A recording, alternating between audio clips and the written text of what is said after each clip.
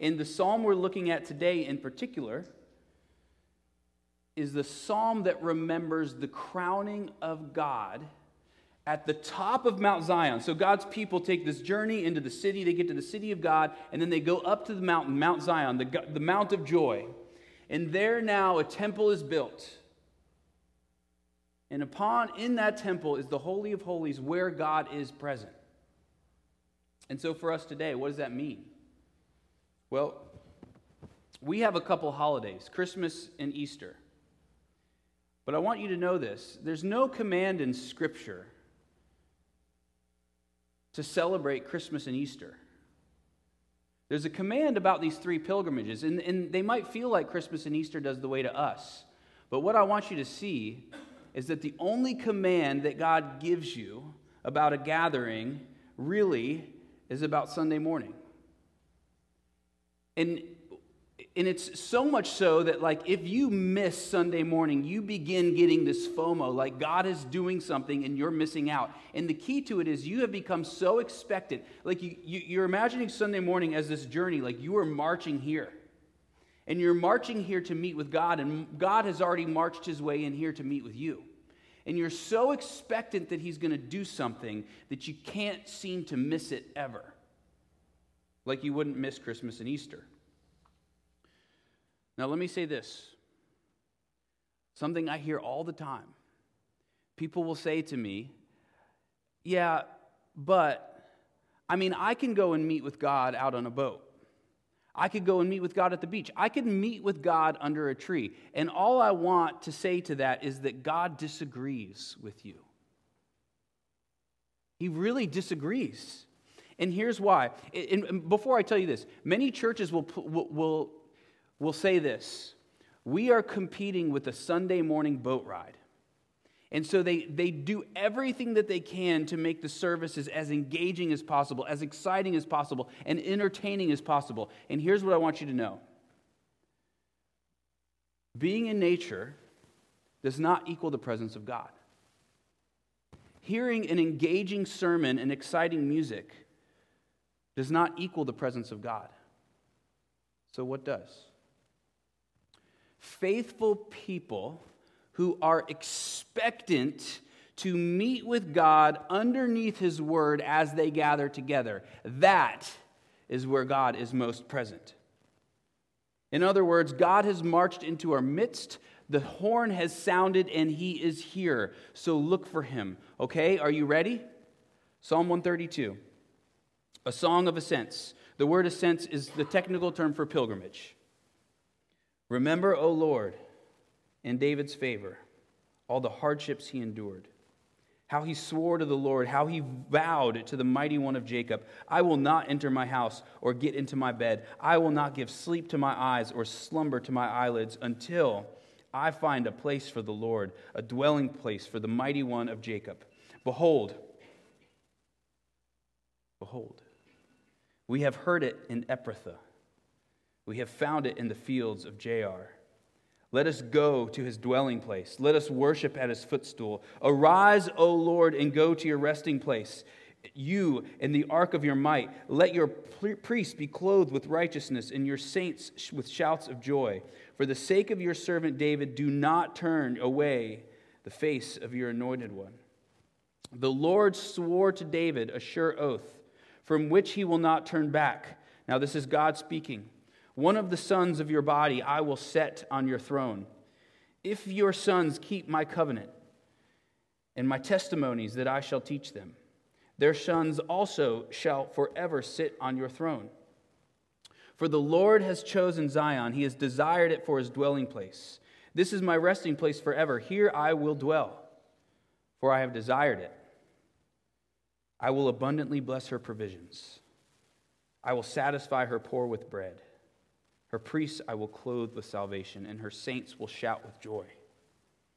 There I will make a horn to sprout for David. I have prepared a lamp for my anointed.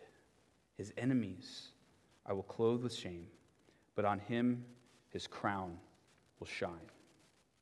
First point, the God who marches with us. So this is an amazing chapter about the God who marches with you through the wilderness, fights for you until he enters up to his temple in Zion and seats himself there to dwell with his people. And it's a big celebration celebrating this happening. Now, let me just start off this question. When is the last time you had a good celebration about the presence of God among you? Like sitting at the dinner table with your family and you just knew he was with you and you celebrated that.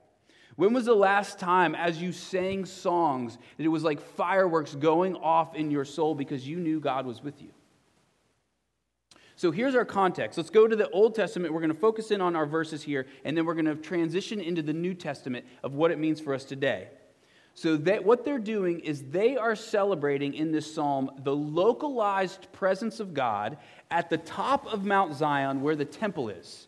In other words, they've been longing for this day, and finally God has walked with them through the wilderness, and he's taken a seat as king over all of Israel. And they're singing this psalm. So again, these are songs they would sing on this pilgrimage. So here's what I'm picturing. I don't know if this is what happened, but it would be really cool if it did. So they get into the city, the gates open up, and they're in Jerusalem, and then they're at the base of the mountain, Mount Zion. And then this song begins. And what this song is doing is it's causing them to remember the day when God finally finished his journey with them through the wilderness and finally took his resting place at the top of Mount Zion. And they're celebrating. I mean, it is a party. They are overwhelmed with joy as this is happening. So while this is a pilgrim song, looking back to when that happened, it's actually looking even further back as well. It's looking back to another mountain, Mount Sinai. The mountain where God gave his people the Ten Commandments. Now, how do I know that from this psalm? Well, it talks about this word, the ark of the covenant. Now, what's an ark? It's a box that God is in. Now, we always say, don't put God in a box. Well, God literally puts himself into a box. It's an ark of the covenant, a box that God puts himself into. Now, it's meant to represent his presence, and we're getting this from verses 6 through 8. So, in this box is God, which sounds weird, because God cannot be bound by space or time, but he can enter into it. And God cannot be in the presence of evil, and if he is, he crushes it. And so what we're trying to work out is how in the world can we, who have evil in us, be in the presence of God and allow him to crush our evil without us being crushed? The rest of the Bible tries to work that out. God is everywhere, always, unbound. But notice something. It's the Ark of the Covenant. So it's a special kind of presence, a covenantal presence, the kind of presence that says God has promised to be with us no matter what. Despite our sin, despite our guilt, despite our shame, he's promised to be with us. And he's promised to help us deal with our sin, so long as we will turn away from it and turn to him and follow him. Now, let's just follow the journey of this ark, which means we're following the presence of God. So the ark shows up with God's presence, and they're at Mount Sinai, and then they start traveling. And everywhere they go, people pick up this ark and carry it with them.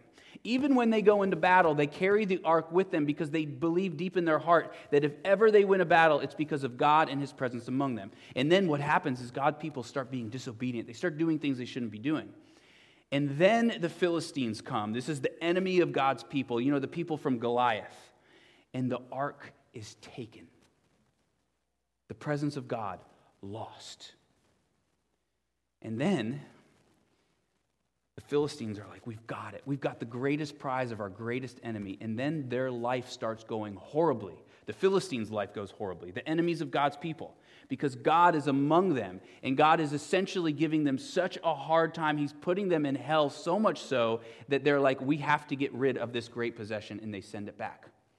But a few things go down along the way, and this ark ends up in the house or the place of Obed-Edom. in the fields of Jaar, which is another way of saying Kiriath Jearim. And what this is it's like it's lost in the forest, in the wilderness. And then finally, it's found again, and it's brought back to Jerusalem. And it's this big, huge party. David is dancing in his skivvies even. King David, the king, is dancing in his underwear. This weird thing that happens, his wife gets super mad at him, but he doesn't even care because he is so excited about what is happening. And then David says, God, I'm going to build a temple for you. And God says, no, you're not.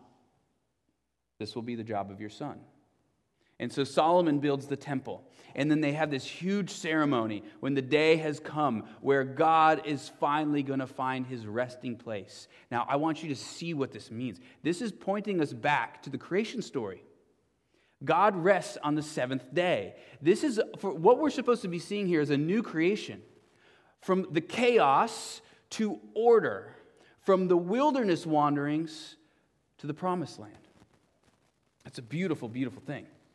Now, here's what this means for you. Though you lost him and have been out in the wilderness, he's marched out to be with you. And now, as you face your enemies, you know he's marching with you. As you face darkness, you know he is with you and he's marching like a king. When you are dealing with your sin and it's got hold of you and you can't seem to let it go, he comes and marches among you and forces your hands off of that sin. When fear is setting in and when doubts are plaguing you, he is there marching with you. And when you are in the midst of trials, he marches with you. And when you are so depressed that you feel like giving up, you have to remember that there is a greater one that dwells within you. See, I just skipped something. And I skipped something very important. Things work a bit different today. We have moved into the New Testament. And God is marching in a new way.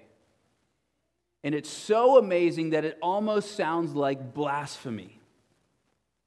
It almost sounds like, how could you say something like that about God? So when Christ comes, he dies. He rises. And then he ascends to heaven. And he does something very important that's often overlooked when he ascends into heaven. He sends his Holy Spirit to dwell within his people. Now, I just want to make sure you've heard the magnitude of this claim.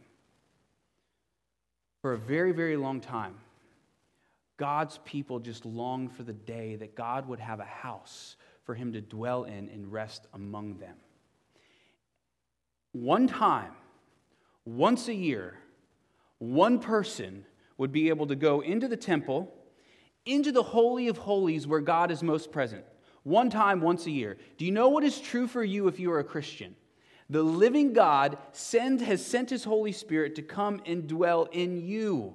It's not that you get to walk into the presence of God. It's that the presence of God lives in you. That's something we're celebrating every Sunday. Do you have any idea what that means? Do you have any idea what you are made of now? God became human in order to make you divine. The living God lives in you. And so, when you're depressed, something greater than your depression lives in you. When your heart has been broken, something greater lives in you that is healing your broken heart. And when you're physically suffering, you have to remember you are a temple where the living God is dwelling. And he is marching within you, and he is carrying you to a place where one day you will enter into the eternal mount of God, and there will be no suffering, death, or pain. And all is made right and well. That's what's true for you. And I want you to know what's true for all of us together. The Bible says that when we gather, there's a stirring up in your soul where the Spirit of God is recognizing, like the Spirit among, like, I don't know, it's weird. But the Spirit lives in all of you, and the Spirit starts like stirring. And as the Word of God is being preached and being sung, it's stirring more in you. And the Spirit in you is longing for the Father and is crying out to the Father through the Son. And all of this is happening as we together are joining together as one, and it's stirring in us. And we know God must be present among us. But do you come expectant for that? And do you believe it's actually true?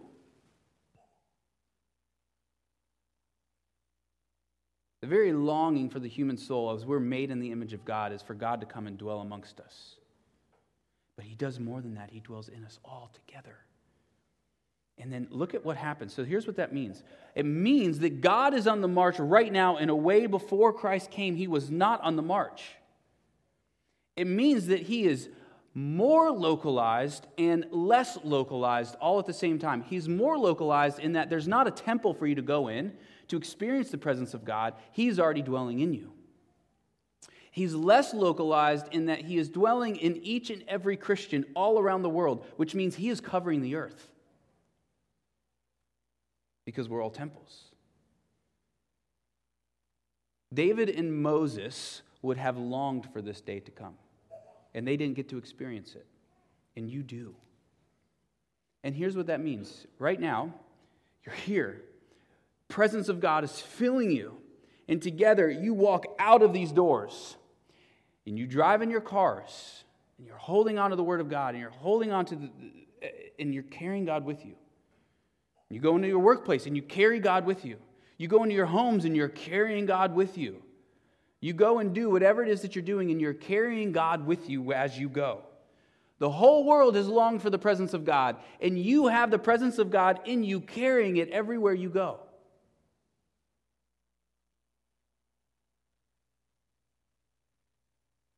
God is on the march. And then the question becomes, well, what is our march? Like, what's our responsibility in all this? What does it look like? This is our second point, our march with God. Verses 1 through 5 talk about David's desires, his motivation for the presence of God to come and dwell among the city. And his desire is so strong that he is willing to endure any affliction in order to see the presence of God come. Now, for you, what does that mean? Well, it means that you ought to, like David, be willing to endure any type of affliction, any type of suffering, any type of trial in order to see the presence of God come into your home and in order to see the presence of God come into your city. And here's what it starts with. Habits, rhythms in your life that you have created that bring the presence of God among you. Okay, this is what we've been up to for the last 2 years. 2 years ago, every single day, here's what we said. Make this a habit. Read your Bible and pray every single day. Do not miss a day. It's important. Last year, we said, in your discipleship groups, get in a discipleship group, because this is where collectively the people of God are immersing themselves in God's Word, and the presence of God is stirring among them. Now, this year, we're saying let the presence of God go out, beyond the walls, beyond the discipleship groups, as you carry out with your life. So, you've got to create habits, though. And the habits are going to cause the presence of God to dwell in your home. So let's start with your home. Your Bible time, and your reading, but then carry it on further into the rest of your house. You know, one of the best things, if you're married, one of the best things you can do for your marriage, pray with your spouse every night before you go to bed. It's a very simple thing to do. And I promise you, it will absolutely transform your marriage. And if you're traveling, and if you're out of the state, you call them up and you pray with them that night. And I promise you, this very simple thing will change everything about your marriage. So do it. Pray with your kids before they go to bed at night. And what's going to happen is there's going to be something stirring in your home. And the presence of God is going to start to fill your home so much that the walls of your home can't hold the presence of God in. And then it begins to go out. And so if in your life right now you're like, I'm not making an impact in the world around me, I don't feel like I'm bringing the presence of God in the world around me, well, there could be a problem in your home. And it could be that the problem is that you have not brought God into your home enough to where now your family and you can't help but say, the world has to know what we now know. So, you seek the presence of God in your home, and it bursts out. So that's the first. You're desiring God in His presence. Second, you obey Him. God tells David, if you and your sons will obey me, I will not depart from you. But if you disobey me, I will be lost to you. And this is exactly what happens with David's sons, who from king to king to king, they disobey. And eventually, God is lost. And here's what happens. They're pulled up and they're pushed out of their city. And then the temple is destroyed. So the presence of God is now lost to them. For you, what that means is when you obey God, He remains with you. And when you disobey Him, He's departed. And some of you are not experiencing the presence of God. Some of us aren't experiencing the presence of God in our lives because there's sin in our life that we don't want to let go of. Now, if you've been listening closely to Christianity, you know that, well, wait a minute, God doesn't leave us or forsake us. He chases us down despite our sin, and that's true. And so what it looks like is this. You're rebelling from God, and so you squirm out of his arms, and you get walking, and you get running away from Him. And the whole time, He's not leaving you or forsaking you. He's trailing behind you, and He keeps calling you to turn back. And then we get to our third part. So you desire Him, you obey Him, and then you're assured. And here's what the assurance looks like. Oh, God, I'm a sinner. God, have you given up on me? No, you promised me you haven't. And you turn back, and you find Him right there. Like Bronson said, He's staring at you. And at first, you see Him staring, and you're in your sin, and you start squirming. And you're like, oh my gosh, I got to run even further away from Him. And He keeps coming. And then you look back, and He's got like this smile on His face, like, I'm ready for you to come. And you realize, okay. And so you turn, and you run back to Him. All because you are assured that He will embrace you. So, maybe you have done that, actually. And you're still not experiencing, or at least you think you have, you're still not experiencing the presence of God. You're like, God, you're still far from me. I thought I turned back from you. So here's potentially two things that are happening. First, what might be happening is you just have to wait for Him. A lot of times the Bible talks about just waiting for God. So you've turned back. And what's happening in your waiting is God is wait. Do a little bit like, it's like a, let me show you what you are. Are you willing to wait for me? It's like a little bit of a test of faith. Not because He's challenging you, but because He wants you to know what's in you, what your heart is like. So that's the first part. But the second part is you actually might not have turned back to Him. So search your heart and see what's happening, because you might actually be praying, but not turning back to God. You might actually be reading the Bible, and you might know it really well. I mean, you might have your theology down, but you might still be running from God. You might be coming here on Sunday. Every Sunday, you're not missing it, but you're still kind of running from God. And you might be obeying Him with this list of rules of things you know that you need to do, but really your heart is far from Him. Remember the promise. If that's you, He's right there. Just turn back to Him. And I'll be honest with you, right now my heart feels stuck. So earlier this week I was driving and I was examining my heart. And it was stuck. And I'm like, heart, like I'm talking to like I'm preaching to myself, heart, turn back to God. And it's like my driving was driving straight, and my turning to God was not budging. And I felt it like I couldn't turn back to Him. And I don't know what it is. I don't know what it was, but I felt it, and I wasn't moving. And it's like there's this Bible verse that says it's the kindness of the Lord that leads you to repentance, which means it helps you turn back. And so what do? I don't know. Tune in. Maybe next week I'll have turned back, but I feel stuck. It's like there's chains on my heart and it's not moving. So a few months ago, in the series, we wrote a song that starts with, bend our hearts and make swift our feet and call our names to the city of peace. And so there's our answer. It's God who has to be the one that bends our hearts back to him. And the only thing that's going to make him do that is you realizing that he's doing it. It's funny. God's confusing, but he's bigger than what we know. So just turn to him. And just know once you turn to him, he is the one that turned you. And it's not only this. So here's our third point. It's not only that you are turning back to him, but you're also looking forward to what he's going to do. To this eternal resting place. So here's our third point. His destination and ours. The sure oath that God promised to David is he will not have a son that departs from the throne, but it happens. So did God break his promise?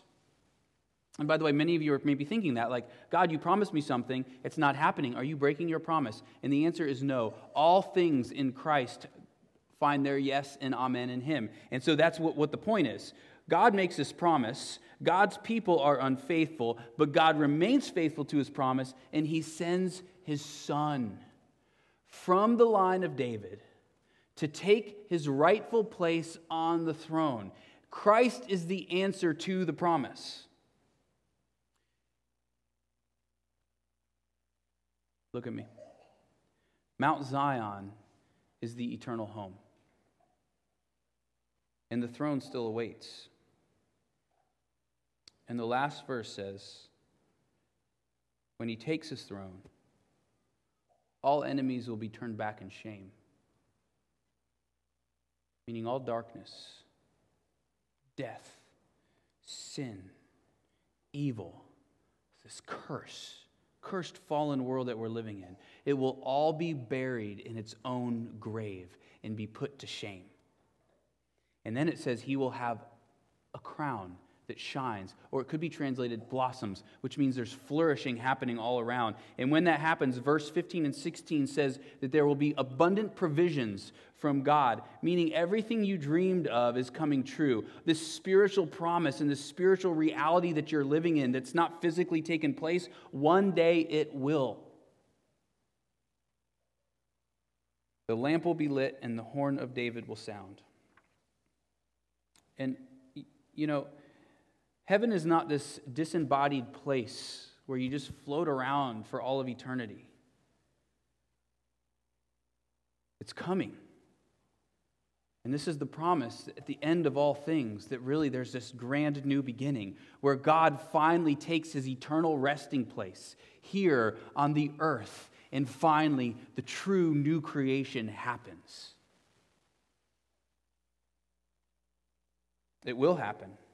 And it's been promised by God. And I want you to notice, David initiates it, and God consummates it.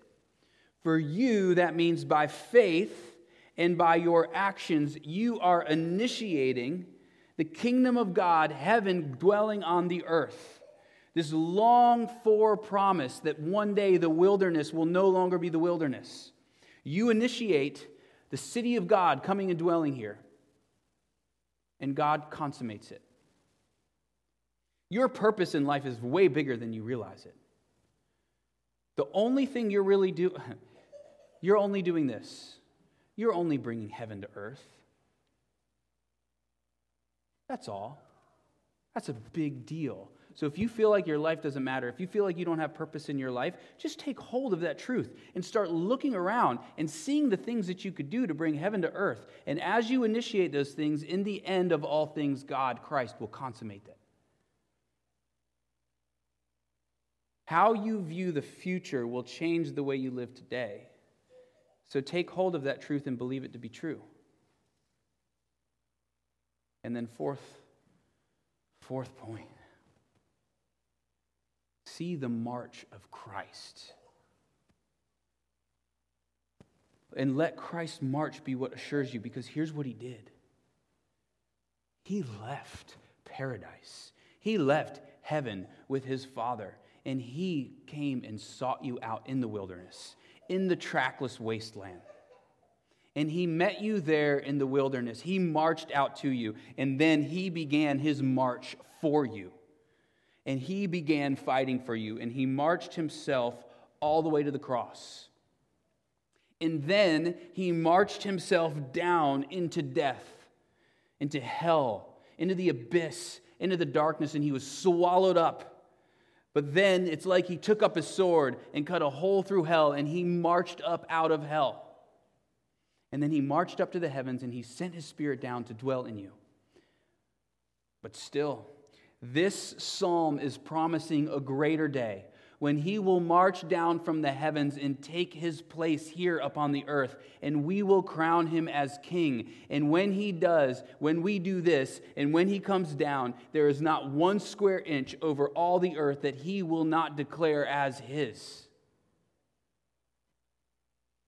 God is on the move, and he cannot be stopped. So wait with hope, because the king will one day return. Let's pray. Father, we pray that with all your might, your mighty hand and your mighty arms might turn our stubborn and stony hearts back to you, so that you might no longer be lost to us. God, we are calling out to you to arise and take your throne, to arise from out in the wilderness, to arise from out in this forest where you have been lost, out in Kiriath Jearim, and that you would rise and take up your place upon the throne of our hearts. And here, God, upon the throne of our hearts, I pray that you would change the way we think, you would change the way we live, you would change the way we feel about all things. And that you would now be our commander who shows us how we ought to live. And that you would be our rescuer who shows us the cost that you have paid for us. God, your throne awaits. Arise, take your seat, and rule. We pray all of this in Jesus' name. Amen.